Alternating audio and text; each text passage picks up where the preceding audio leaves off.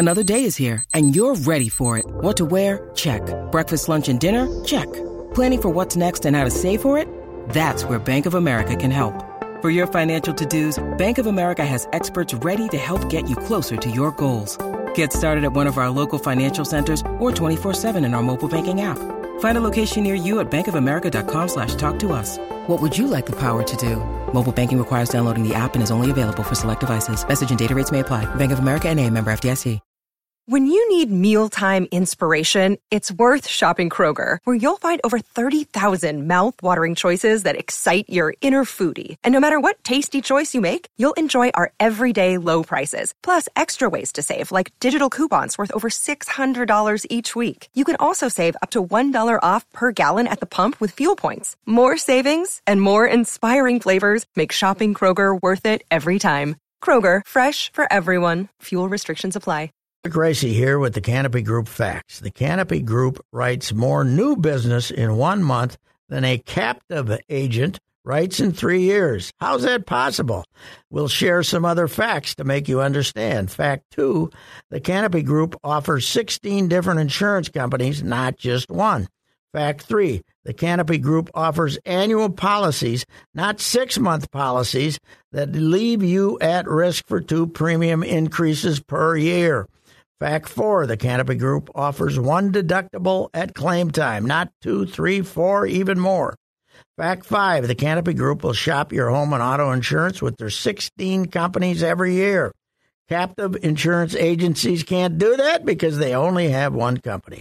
Now that you have the facts, it's time to get options. Call 800-967-3389 or visit thecanopygroup.com. Always fun, crazy. It's painful, but it's wonderful. What is the name? It's Royce Unchained. You know, Patrick, I've decided it's a lot more fun to go to the ballpark when Rocco puts Byron Buxton's name on the lineup card. Yes, it is. I was home watching one of the great swings in the Twins' 62-year history. That pitch being up in 97, 98, and being right on time with that was, obviously that's where they were trying to get him out earlier in the game, struck him out 3 times. And then, a little breaking ball away, he hit that to right field, hit that out, and then this thing was, I read that in the StatCast era, longest walk-off yet, 469. It was unbelievable. That said, this attempt to make Buxton there's some idiot who keeps wanting to get me in this debate that Buxton's better than Puckett. Okay. Let me start with this. I just did the number. The last 5 years, counting this year, Buck has now played 225 of 561 games. 225, that counts the game he left in Boston, right, after one thing. 225 of 561. He's played 40% of the games. From 85 to 93, Puck averaged 157 games. And then the next year, the season got shut down, and I think he played 108 on 111. So then he got hurt for really the first time in his career in 95. That said, Puck, this warrior, comes fighting back after missing only 5 games with a tingle, right? Yes. He had a tingle. Tingle. He only missed 5 games. Just think of how many games, the rest of them would have missed if they had a tingle. Tingles are dangerous. And that Puck at the slacker, he shut her down when he went blind and only one eye. Why didn't he play? You don't need both eyes to hit, do you? How many games do you think Buck would miss if he went blind? He'd be right back out there the next day, don't you think? I love the fact that someone's trying to drag you into that debate. So I came back and said, I'm sorry I don't have time for this because I'm trying to decide whether Bundy or Blyleven is the greatest right-handed starter in Twins history, And somebody, I think he responded seriously on Twitter to that. But anyway, that said, who has been saying for 5 years or 3 years at least, and you've been along, that the Twins are 20% better when he plays? And all the stats they come up with show that. Whether your stats or not, I'm saying this with my eyeballs, right? I'm saying this when he plays. Your defense is 20% better, your pitching is 20% better, and your hitting is 20% better. And I said defense, and I apologize. Your fielding is 20% better. Oh, God, did you field it? Your pitching is 20% better, and your hitting is 20% better, and maybe a little, right now, probably a little higher than 20%. What is interesting is what an example this guy is, how hard this game is to get to your zenith. Because look back, there's a year there where he hit 150. He didn't play a lot, but he hit 150. They had to send him back to the minors. He was about 24 then, right? 23, 24, 23. Yeah. He was completely inept. Yes. And he had every moron on the team and every moron who came in to visit him, and we need the leg kick. We need the timing. I said, what we need is when they throw you a down the chute fastball on strike one, not to take it, to hit it. Right. Because that's the best pitch you're going to get. Right. Because the next fastball is going to be a little bit away, and you're going to foul it back. And then they're going to throw one in the other's batter's box, and you're going to swing at it. Because you're an immature hitter. But the fact that he, once he told everybody to shut up, I'm going to swing hard and take my chances like I did to be the number 2 overall draft choice. That's when he started hitting, right? That's when he started hitting that. The first pitch, he doesn't automatically. Well, they don't throw him that cookie fastball anymore on strike one because they know he's not going to take it. Right. So they go to work on him. But it is amazing that it took him until he's 28 and a half now. It took him until 27 to catch up with it, figure it out. And I think also, don't you? Those 3 at-bats that he had to start the game when he struck out would have ruined him completely. Would have been over. He would have been hopeless. They might have pinch hit for him. Yeah. Back in there. Would have been hopeless. He went up and hit 2 home runs. He doesn't let that stuff bother him anymore. It's maturity emotionally. Yes. But it's also maturity of get out of my head. I'll take care of this. Don't talk to me. Yeah. He got really good finally. Yes. When he got the confidence to tell people to buzz off. Yep. You'd have. I mean, and you could see that, like from the time that his last bad year came to an end to spring training the next year when he said went down worked all winter and went back to what he used to do and said, we're now going to do this my way. Yes, right. Which in baseball it's funny because I think that's a major problem. I think it is. A ton of people are going to tell you with their charts and everything else what you should do, and he finally said bleep off. Yes. But he was also being not only screwed up by the new wave of generation of, study everything, which Correa interestingly is totally into all that stuff. But he was also the old school, okay, we'll find one little timing mechanism or something. So he had to deal with both administrations, right? Yes. He had to deal with the first administration that tried to fix him with leg kicks and stuff. And it really took the Falvey crew about 3 years to get into completely new age stuff. So the first half of his career, it was, let's find that little thing that'll make you click.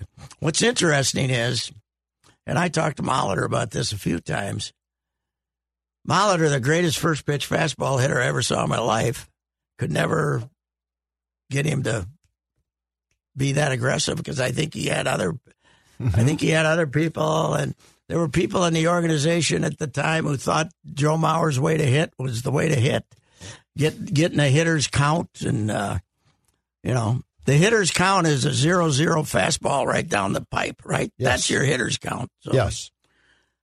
So, I mean, that ball yesterday was incredible, and that swing was incredible. And the idea that he was capable of something like that 4 years ago is amazing, because to catch up to the ball up there is, was phenomenal. Liam Hendriks, I can guarantee you, is the most shocked man in America. I think he hurt his neck flipping around to see what happened. The Oppo shot was really impressive, too. Yes, on that day. Because that's the pitch he used to chase. Well, and you're strong as hell. Oh, yeah. That's right. Like, that thing got out. Was the wind coming in? Yeah, and I mean, it was a south wind, at least on Saturday. No, that was a shot to get out of the ballpark. I mean, that guy is now strong as an ox. Yes, he is. Again, with very little help from the Twins, I think. He goes home in the off season. He doesn't work out with Twins people. Mm-hmm. He got his own guy. Mm-hmm. He gets a little stronger. He gets a little confident, and if he can play, but it's still a big if, because none of us is going to be surprised if he runs over a base and misses a week or something, As long as he is on the active roster and not deemed to have to go on the IL. If he needs a day off here and there, sure, tweak something, I'm cool with that. But let's not introduce more days off than are necessary, because what you said is 1,000% correct, which is when he plays, they got a chance. Yeah. And when he doesn't, they're okay at best. And neither side will ever admit it. But Rocco said on Friday, when he didn't play after DHing Thursday, they have a plan. I would 100% guarantee you that after he played the whole game on Saturday, that the plan was not to play him, and he said, "No, I'm playing." I believe that. I would believe it was, because damn well they were going to slide him back in there, and he finally said, "Enough, I'm going to play." So that's my theory, anyway. I do think he's tough. Mm-hmm. Like I don't think this is ever him saying, "Something hurts, I'd like not to play." I don't think that. Not now. I don't think he says, I don't know. I don't think he goes in and says, "My knee hurts, I need 5 days off." No. But when you are as dramatic as he was on the slide, the clumsy slide, I'm not sure. I think he did last year. Let me run this. I thought he took an extra week at least to come back from everything he did, but maybe not. Now that he's got his money, I'm sure that he doesn't mind playing. I think he's an emotional dude. Yeah. So I think it hurt. He's pissed off. Suppressed emotion. Yeah, but I mean, when it comes out, it comes out. Yeah. My point being is, he gets hurt in Boston. Next day, take it off. I don't give a damn. You don't need to give him, when you don't play him, you are taking away a chance to win. And I don't buy into this. Well, who cares about April games? Yes. Well, last year they cared a lot because they never recovered. Correct. But I just don't get clean MRI. I feel great after 2 days. Why does he miss 3 more games? Well, and what I told Mackey today on the show was this: the next time that this takes place, and with Rocco it will, I think the reporters need to go to Buck and say, "Did you ask out?" Yeah. And if he says, "No, I can play," that becomes the story. Yes, of course. You've been in the clubhouse lately. Good luck. You could shoot a machine gun off in there and nobody's there. Home clubhouse after games, Buck maybe after games. In. I haven't been there after. He usually comes in. I'm just saying it's one question. Yeah. Did you ask not to play? Yeah. Why are you not playing? He'll tell you. He will. Yeah, if he's unhappy about something, he'll tell you. Yeah. So. But, hey, first place, baby. Oh, good. Wasn't this going to be the improved Central? Oh, my God. I was saying this earlier, though. The White Sox have had the bad vibe since spring training. And teams like that. Seasons get vibes. Yep. Lynn gets hurt.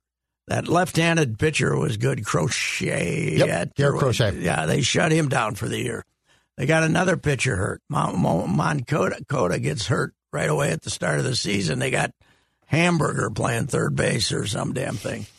And now Eloy is going to miss 6 weeks. Yeah, and that's not going to be good for months. No. So, it's just one of those years that things aren't. Oh, Giolito was out for 2 weeks at least, right? Mm-hmm. So he made the opening day start, and then yesterday was the first time he'd pitched again. Mm-hmm. It's just they've got the bad vibe, and with them having the bad vibe, all these teams are the same. Yep. Cleveland, who I was thinking, they get good pitching, they're pretty good. They just went and got swept by the Yankees. So, and Miles Straw almost got killed with beer cans and stuff. Can I run a thought past you? And I understand fans shouldn't throw things in beer, especially.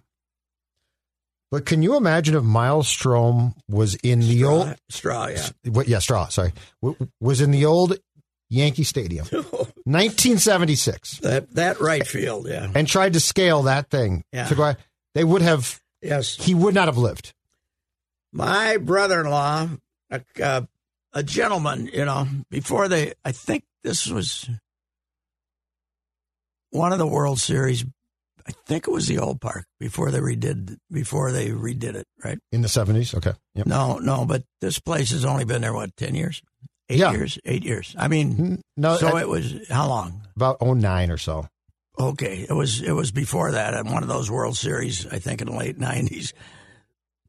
And he got a ticket for the World Series game to sit in right field. Oh, God. He could only take 7 innings. He said it was the greatest time of his life, but he could only take 7. They made him move 9 times to get their buddies in there. No, this is my ticket. No, you're sitting over there, and they're moving them around. Yep. There's a few guys out there that are the commanders, and they quit serving beer out in right field at some point. Mm-hmm. I went to a game with David Shannon, who we both worked with at the Strip, in 98. Okay. And I made the mistake. I had no idea. This was one of the stupidest things I ever did. I made the mistake of wearing an Orioles hat. Mm-hmm.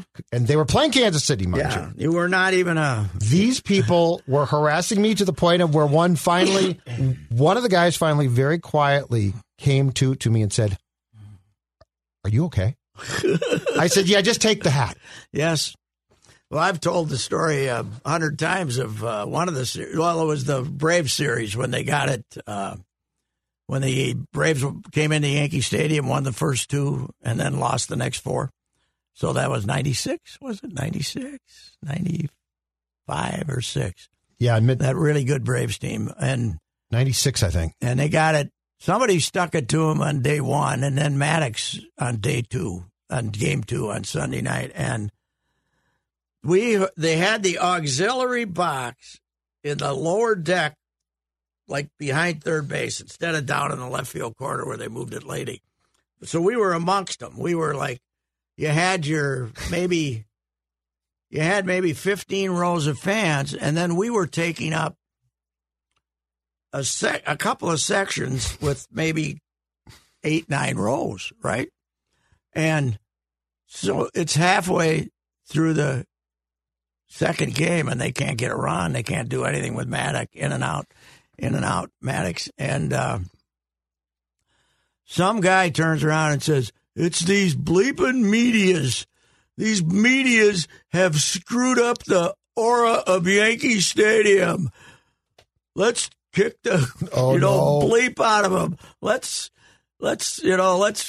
They're going to come and beat the crap out of us because we've ruined the aura." And this skinny 20-year-old Italian security woman, comes up and she sees me looking around. She says, "That's all right, big fella. I'll take care of you." She says, that New York attitude. Yep. That's a tough Italian girl from Queens. She was, and she probably would have too. Yeah, she probably would have kicked some ass. Yeah, it was unbelievable. And I knew that was going to be a bad night. When I went to the boys' room that was back up behind on the top of the first deck, an hour before kickoff, and they were already urinating in the sinks. Oh, God, yeah. The old stadium was a freak show. It was cool. I loved it. In the sinks, I thought, okay, fifth inning, you're full of beer. We shouldn't be peeing in the sinks pregame, for God's sakes. It was amazing. The old building was. Oh, God. I loved it. Yeah. Oh, it was amazing. It was a circus show every single night, I thought. I've been at it so long that my first 2 years on the Twins beat were the 2 years that they were ripping down the original. So I never got to see the original. Okay. 74 and 5. Yep. They played at Shea. And so I didn't get to see the original, but I did get the Twins opened the new one, which is now the old one, in 76. Okay. And that's when they had the hour-long pregame ceremony with the widows of Lewis and Jack Dempsey was still alive, I think, maybe. But Joe Lewis's widow and Jack Dempsey and the Gehrig and Ruth widows and Red Grange and, all the guys that boxed and played football in there. It was the damnedest. Really? It was the damnedest opening ceremony I ever saw, because nobody can do ceremonies like the Yankees. Right. So, right. Yeah, it was. And then DiMaggio, who always had to be the greatest the world's greatest living player. Bob Shepard is doing the announcements too, so he could give you no screaming, No, there was no "Let's go Yankees." Just a very dramatic reading of great pipes. It was greatest, and he was funnier than hell because he would always be packed up with 2 outs in the ninth because he wanted to beat traffic, right? They had a spot there because beating traffic is a knack in New York that's and especially that place, because if you don't get on the bridge, you can be there 2 hours. But he'd be packed up, and he'd have his stuff because he didn't do the scoreboard. They'd started playing the song if they won, and right. He didn't do the totals on the board or correct or anything like that. He was ready to go, but the guy would not pop up, get a single or something or walk. He'd go sit down again, announce for the Yankees, blah blah blah. Then he'd get up, he'd be ready to go again. Then the guy for the Yankees, Mickey Rivers, center field. Then he goes up again, and if that guy popped up, by the time somebody caught it, he was in the elevator. No, I had no idea. That's great. The elevator wasn't at the back of the press box. You had to walk 100 feet, maybe 80 feet down the hall and get into the elevators to go downstairs. So he'd be ready to go, baby. I had no idea. Yeah. Great pipes. Well, he was a English professor from. He did Giants football too, right? Yes, Didn't he do Giants for a long? Yeah, he was a professor of communication or linguistics or something. You're right. He didn't yell like now. No, it was the first couple of years I was there. He wasn't working anymore, but John Drevinger would show up from the New York Times. He covered the Babe.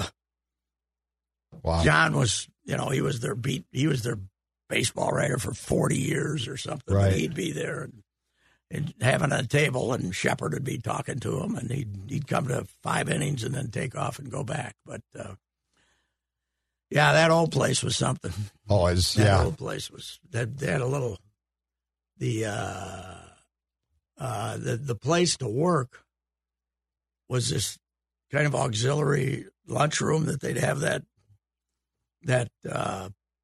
next to after the game, the press conference would be in the cafeteria dining room, but next to it was this. But they turned this thing into a big workroom. Those New York guys, man, they could do some cursing at each other, and and be yelling at the day. It was hand-to-hand combat then, and then there was some nights there was about 5 payphones in there, and if they were having to call in a quote, rather than send it in on the computer or something, it was great. And that was what? The Times, the Post, the Daily News, Newsday. There were probably more. I think the Herald Tribune was gone by then, but okay. Yeah. But there was one time there was the Daily Mirror. There was 7 or 8 of them. I think the first year I went was first year I went to the series was 81 Dodgers. They won the first 2 in Yankee Stadium and lost the next 4. Mm-hmm. And that was when Dave Winfield got the death threats in the New York Post, and it was a real battle between the News and the Post to decide which one could terrify the people going to Yankee Stadium for Game 6 the most. The Post won because the front of the paper, I've said this, says Yanks death threats, big block letters, just Yanks death threats. And because Winfield had the death threat, but then they found one for Rick Cerrone too. Why, I don't know. And then when it turned it to the back cover, the back cover was where sports lived most of the time. Yeah. Fear Grip Stadium. It was the greatest. No one could beat the Post. No. It's still, to this day, it's great. Well, their best paid people had to be the Hammerhead writers. Oh, God, yeah. Yeah, they had to have about 3 of these guys you had to sell papers that people, they had like 7 editions a day, and they'd take them to the trains, and you had to have headlines that would sell papers to the commuters, because they had they had all the options, but like you were at Grand Central, the Times stack just sat there because it was either the Post or the Daily News. Right, right, yeah. Sometimes, and Newsday went tabloid later too, but the Newsday never really went all in on tabloid, which was, what crime can we how can we scare people the absolute most? I've always said my greatest regret in this town is we never had one. Oh, yeah. And now it's far too late. Yes, it is. But I always thought it would have been fun if the Pioneer Press had decided, screw it, we're going tabloid. We're going for crime. Well, I always said I would have, if I was the editor, if I had 15 news side reporters, 8 of them would be on crime. Oh, yeah. Yeah, 8 of them would be covered crime, Yes. Because we the local newspapers have tried to underplay that angle, not only since George Floyd, but before it. Right. So anyhow, now that we've got Buck taken care of, that was an amazing effort by our Timberwolves. After an amazing effort, that was fun. Previous game, because that arena was fun. Because I did not imagine them showing up. Did you? I didn't know what to expect. No, I had no idea. They had to be encouraged early. Here's what I want to know: are the Memphis papers and the media killing Ja Morant? I have no idea, but I'm guessing they are. You think so? I wonder if that Game 4 performance wasn't too great. Well, he hasn't. I mean, he hasn't been good, really. He doesn't make shots, right? But the first game, he got to when they beat him. He lived inside the defense, as Finch said, but they figured some stuff out. They've stayed. I think Beverly's done a good job on him, and other guys. They've slapped the ball away from him a lot, but they've realized that that's where they got to stop him. But to do that, then they have to let the other guy make 3-pointers and hope he doesn't, hope he has a lousy game. That Bane. That's what I mean. Yeah. Bane can shoot. He can shoot. But, hey, good for them. They came back and shut us all up because, as we talked about Friday, that thing Thursday was one of the worst efforts in the history of Minnesota sports to blow those 2 leads. Mm-hmm. So modern athletes are funny, though. This generation of athletes are funny. They shrug that stuff off more than any previous athletes, don't you? I think we all get worried about, how are they going to recover from this, blah, blah, blah. And what the hell? They're in it for themselves, and they just Which Cat do we get now, though? Well, I blame, for that play-in game, I blame Cat. And for the game 3, I blame him to a degree, but I blame Finch a lot, too. For not giving the ball more? You have to figure out something to get him the ball. But doesn't he got to, at some point in that game, say, I got to have the damn ball? Yeah, you're right. He just starts pouting. See that, but drives me crazy. Well, when there was 26 and 25-point leads, what they were doing was working, right? Yeah. So he didn't have to take shots. I mean, he was. But when it starts to go south, you got to say, hey, gentlemen. When it starts to go south, the coach has got to become involved, right? Yeah. And I don't you're right. But here, I'll tell you what Cat's going to show up. Are they going to call 3 fouls on him in the first quarter? He didn't change his game. They just decided not to call the fouls on him in the first quarter, right? Yeah, yes. That's probably largely true. In the next game, they might decide to call the fouls on him instead of the other guy. And NBA officiating in the playoffs, I don't get. No. And I'm not defending the Wolves, and I know that the Grizzlies were ticked off after Game 4. Mm-hmm. But there is no rhyme or reason to the consistency. No. I heard Monty Williams last night, who came in, accepted the defeat, and then said they shot 42 free throws and we shot 17. Mm-hmm. He said, and it's not that we don't go to the basket. So, it's not like hockey where they keep Gary Olson used to say they kept the marbles in the pocket to straighten out the penalties, to keep them even. It's not like, the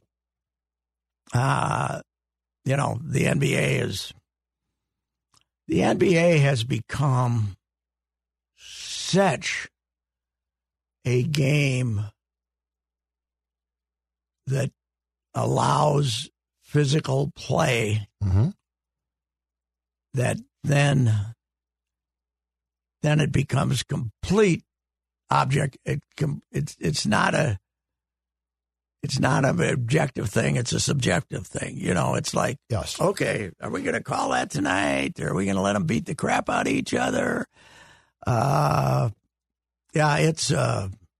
I think it's become virtually impossible to play, to officiate. And the other night, people were complaining like hell. Game 3, which one had 56 fouls in it? Whichever one.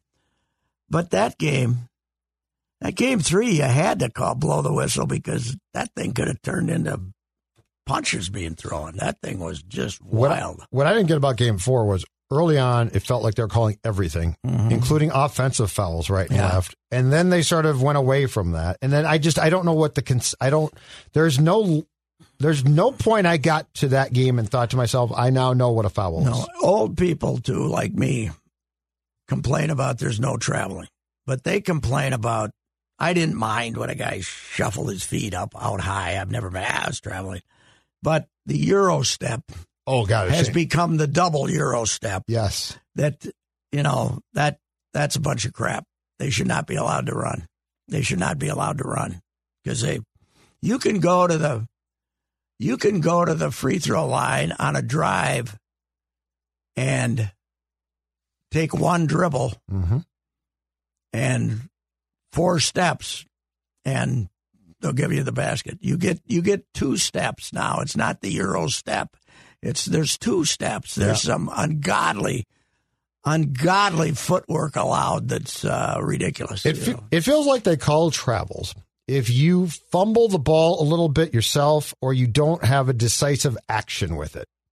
But if you seem like you know what you're doing, they let you walk. Yeah.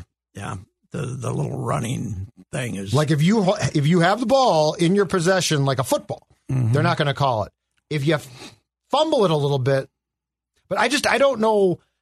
There's just no consistency. No, that's my only problem. And again, I'm not saying that the Wolves are not being screwed. It just goes both ways. No. I don't know what the consistency is. Now in Memphis, they're convinced that they've gotten the shorthand. And what's a foul on Ja? That's my like. I want to know what's considered. And this little guy, I mean, this guy goes into the paint constantly. Runs into people, yeah. So is that a foul? Because sometimes it is. Yeah.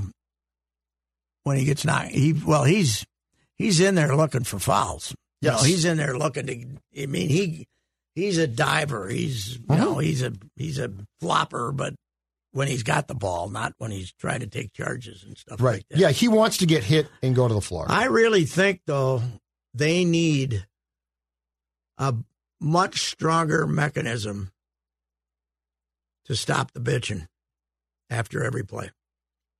Oh, yeah. You can't just keep calling technicals, but there has to be some. Yes. There has to be something because they really. Yeah, you're right.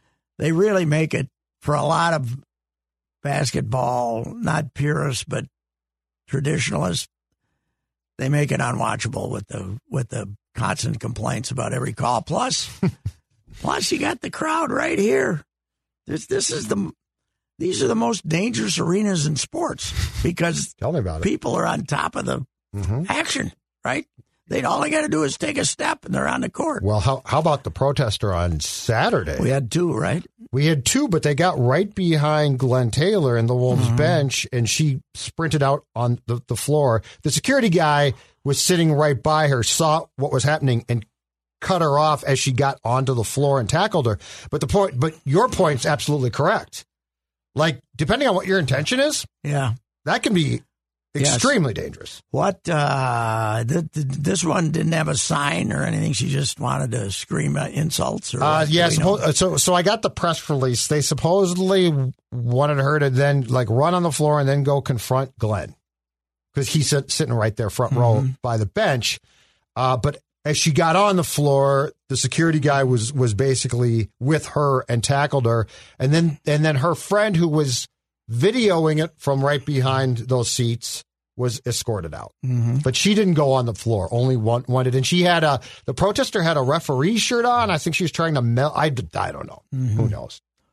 What are we mad at? We're killing chickens inhumanely? Yeah, I said so. Glenn had a chicken farm or something in Iowa. Egg farm, and the chickens got avian flu, and so they put them down in like. I guess what they do is they turn the heat up in the room the chickens are in until they basically die. Yes, and we're mad. I don't know. I think they ought to use the Richard Ricey method to dispose of the chickens. What's that? You got a log out in the backyard, and then you got a kind of a hook nail, and then you put the chicken's head through it. Ow! And then you chop the head off, and then they run around the backyard, and that would be a lot of chickens. The protesters would go away then. That'd be a lot of chickens, wouldn't it? Oh my God! Yes. The old man would go to the farm. He loved boiled chicken. I didn't like boiled. He loved boiled chicken. The old man would go to the farm and buy 2 chickens, bring them home in a burlap sack, right? So these weren't sick chickens. No, these were chickens he'd buy from a farmer, probably $1 for 2 of them or 50 cents or something. Yep. And they might sit in the burlap sack for a couple hours before he's ready, and then they'd chop the head off, which is what everybody did. Well, that's but I didn't know about the nail thing. Well, you got to get the head, and you can't just... because the heads, you got to get it so the head ain't moving around, right? Then you just do it. It's very merciful because I think when they're running, they're already dead, don't you? Oh, yeah. Well, I think after you die, after people die, right. We can twitch. You still twitch around a little bit, right, like you don't go lights out all at once, right? You know what? How much? What would you? Let's say that's how you had to humanely dispose of chickens. Yeah. What would you have to pay those guys an hour? To be the chicken chopper head. Well, it depends how chopping the chicken's head off. Like if they're like perverted humans, they might do it for very cheap, for free, just to kill the chickens. We didn't do this for entertainment. I couldn't do it. We didn't do this for entertainment. We did it for chicken. Yeah. One of the big problems with chicken, it tastes too damn good. That's why we got to raise them. Plus, I do like chicken. They lay eggs. Eggs is the greatest food ever, right? Chicken eggs. Never been a better food. That's true. Good omelets, outstanding. Do anything. Yeah. Anything. You can do anything with an egg, and you can do anything with chicken.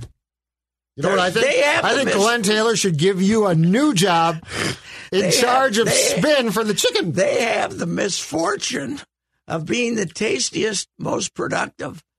Why don't we get mad that we... Well, a good cow's pretty tasty. You know, this poor hen chicken. I do love prime rib. She goes through the trouble of, why do they keep laying eggs? That's what I want to know. Why don't they just say, the hell with this?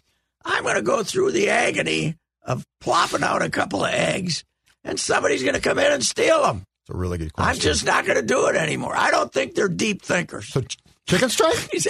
I don't think. Why don't they come to the games and protest? I don't know.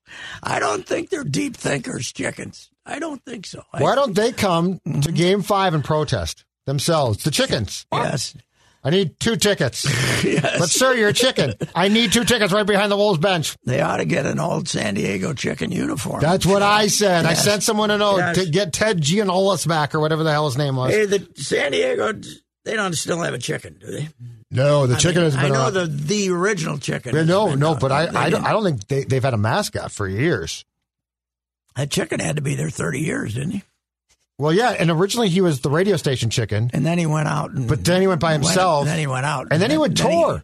Then he I think he came to Met Stadium one time. Oh, yeah, he went to minor league games all over the country, too. Nothing could beat the loon, though. I've always told Dave St. Peter, bring back the damn Looney Bird. I love it. The greatest, cheapest costume ever. And used to be picked on unmercifully by the youth, the beer drinking youth, stealing his feathers and poking them.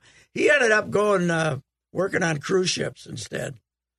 Oh, the guy that did the Looney? The guy who did Twinkie the Loon. He had some talent. I can't remember what it was, but he went to cruise ships. Dex, you got to Google Twinkie the Loon. Oh, it'll come up. It's the cheapest damn cost. Calvin, that thing must have been Oh, my God. 13. I've seen this, yeah. Oh. This was Don Cassidy. I think you got to bring it back. They probably gave Cassidy $8 to do it. Oh, my gosh. Cassidy was the ticket manager, promotions manager, and public relation corporate guy. He had all 3 jobs. Now we got 700 guys doing that, right? Oh, God. It's the greatest, though. He had them all. But how do you get the loon? And then they would have that pathetic loon call come through the old scoreboard.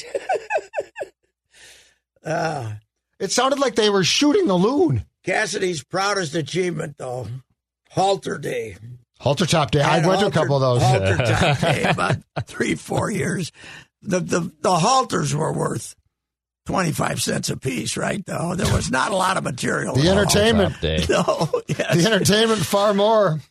Drunk young ladies on Halter Day were hard to beat. Yeah. Sunday afternoons. Yes, right. I was at at least one of them.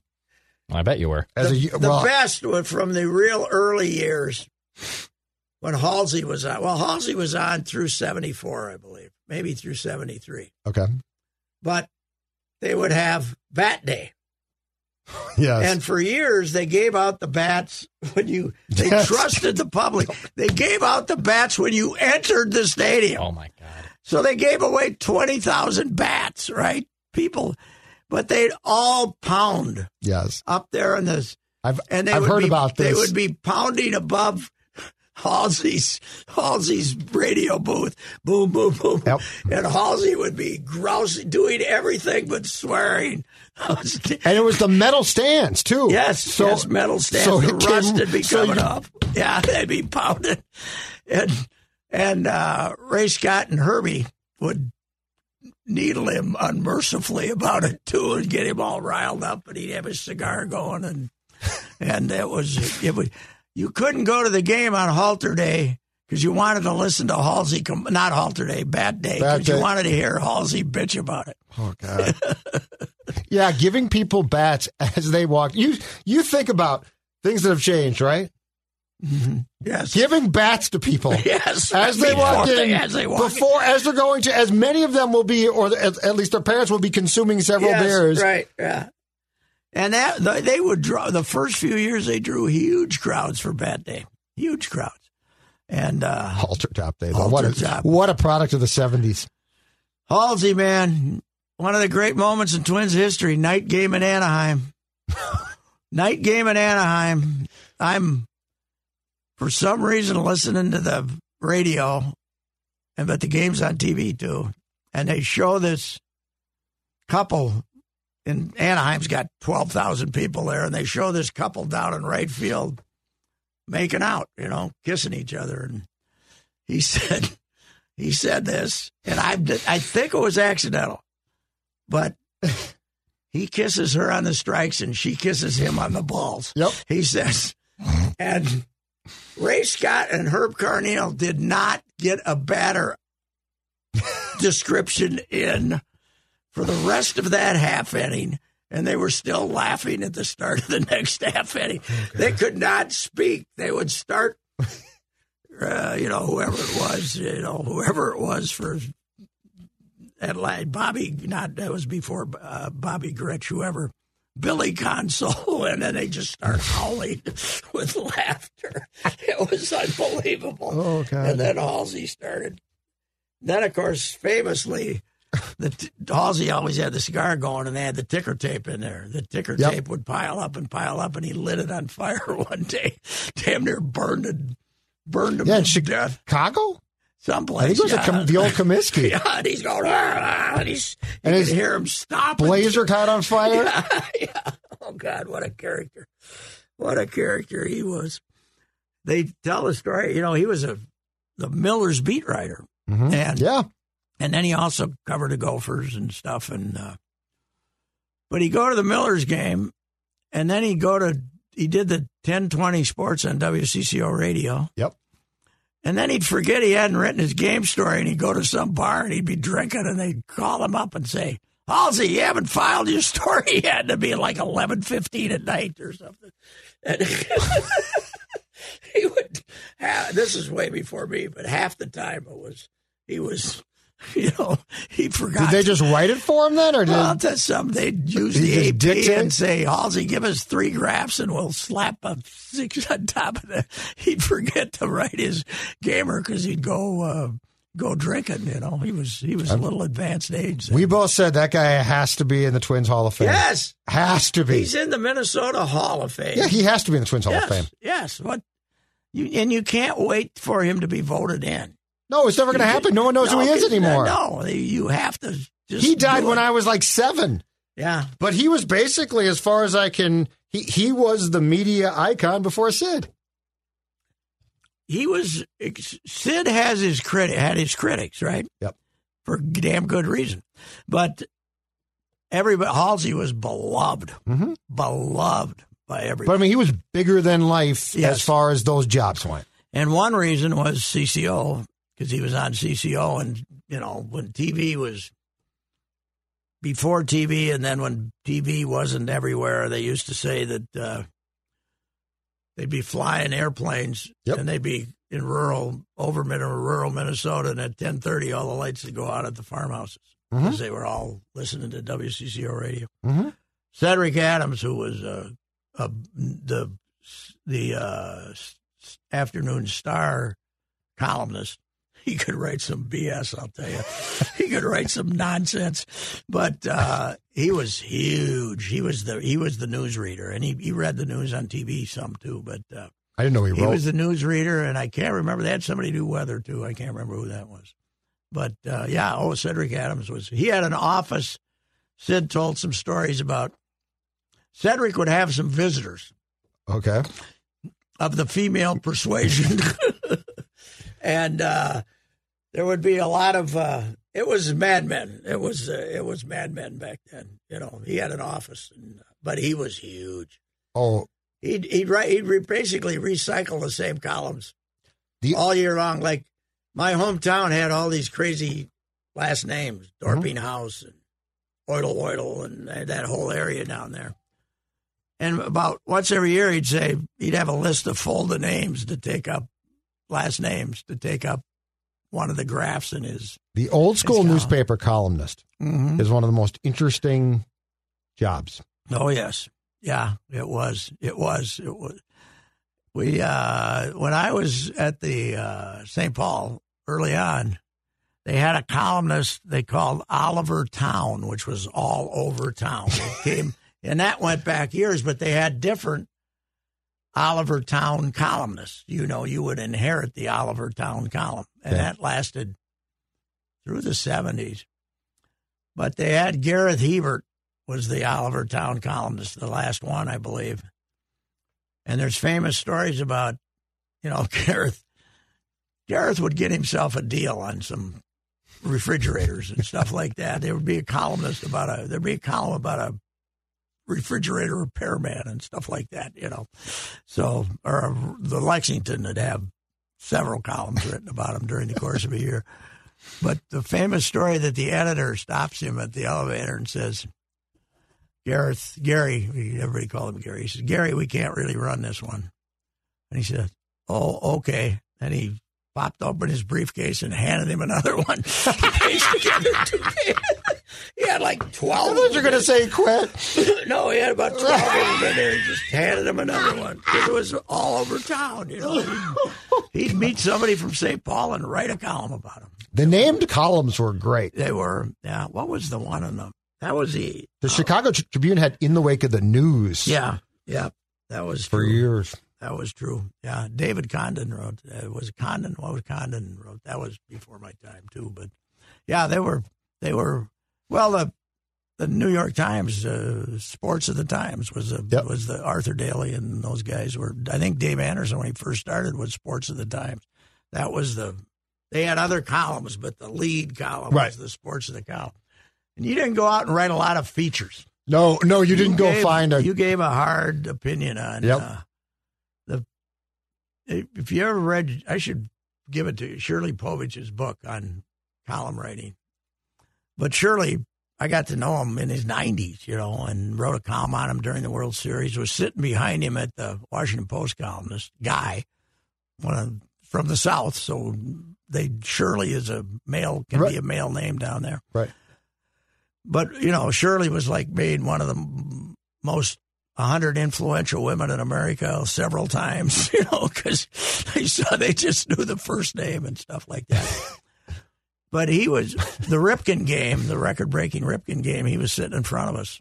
He was sitting in front of me, and Wilbon was writing columns in and for the Post and was sitting next to him. And I've told this story that one of the special Ripken balls comes back into the press box. It was right below me. It hit the back. You know, there was an elevated thing, and it hit the back, bounced down to the floor, bounced up, landed right in front of Wilbon, one of these special baseballs, and he looked and says, "This is for you, Mr. Povich." And he gave Shirley the ball. Shirley had covered Lou Gehrig's send-off speech on July 4th. So Shirley was, had a Ripken ball, and he was at "I'm the luckiest man on the face of the earth" speech in Yankee Stadium. But there's a famous story about him. Like somebody asked, "Shirley, what are you writing for today?" or something, because he'd come in the afternoon and write for the next paper. "What is ever in the news, young man?" You know. So, yeah, it was a little different. You didn't go out and look for an angle. You know, you just, commented nationally, locally. Right.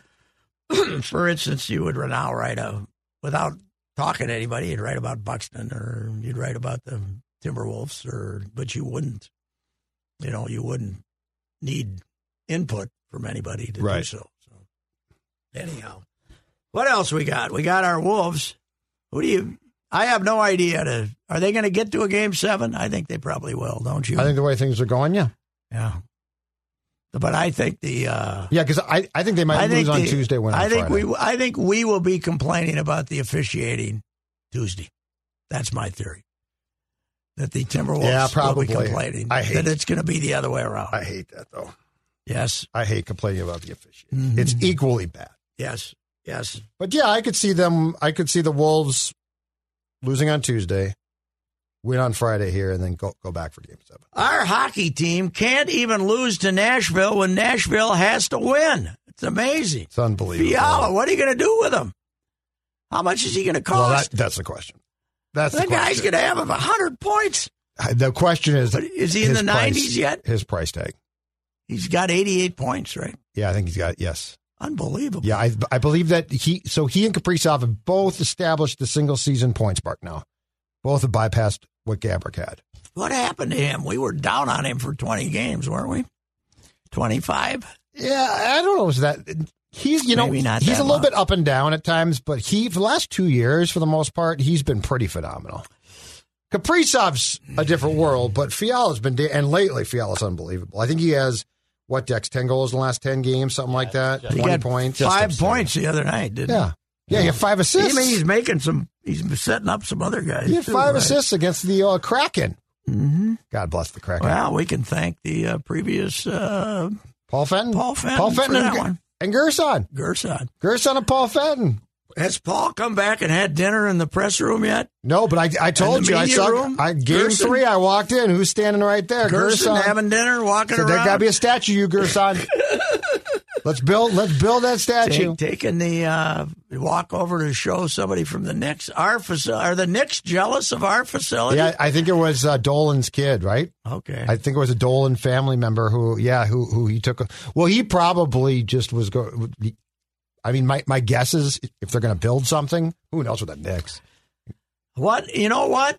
This ain't a bad year to get through the first round in the West. Now, Golden State's good. Yep. But can Draymond guard Cat? This is as good a year. And now Phoenix might not get by these guys because they got Chris Paul didn't score the last 42 minutes. Yep. And Booker ain't coming back. No, soon. Booker's not coming back. So all of a sudden, and then that semifinal, the other semifinal over there is Dallas or Utah. Mm-hmm. Utah's not as good as they've been. Utah's. You know what? Outside chance that this could be for the Wolves what 2003 was for the Wild. It doesn't happen in the NBA too often. No, it doesn't. But you're right. Right now, Golden State, looks great, but playing 3 guards, can you figure out a way to take advantage of your height? I mean, the Wolves can certainly win the first round. Like we've seen enough now. Yes. They can win the series. Mm-hmm. It won't be off the charts unbelievable if they do. But as long-term Wolves followers, none of us are going to run out to Vegas and bet on them. No, hell no. Because something bad, you would expect something bad to happen. I guess my question is this. If Memphis gets what they want, which is tighter officiating against the Wolves on Tuesday, yes, does Cat melt down again? Oh, yeah. Because he'll get more fouls Tuesday. Yeah. But if he melts down again, then you're probably just screwed. Yeah, then you come home and it will always be remembered as the series you should have a 3-1 lead in, though, right? Although I told Declan this. I said the thing about that is if they win, if they do what they should have done in Game 3, then they might not win. I don't know Game 4 plays out like that. Cat does not play like he did in Game 4 without being insulted by everybody. Yes, right? Exactly. Yeah, well, that's the Grizzlies, I give them credit. They are tough. Like they hang in there. Yeah. They don't go away. No. In fact, they came and got it back to 1 point. Yes. What the hell are you doing here, fellas? Tyus had a shot to tie it, right? Yes, missed. And he's been making most of them. He's been playing good. I like that. Yeah, that guy's all righty. Well, Minnesota sports, very exciting right now. So, anyway, let's see what happens. It's going to be a long spring with those Wild, though. We'll do it again next week. All righty. If you have questions about your retirement savings, do what I did and work with a person that knows what the heck is going on. Work with Josh Arnold, Mr. Money Talk. My guy Josh will give you straight talk and not sugar-coated advice.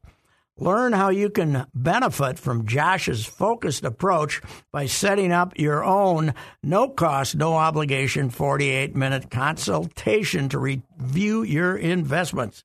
Call Josh now, 952-925-5608.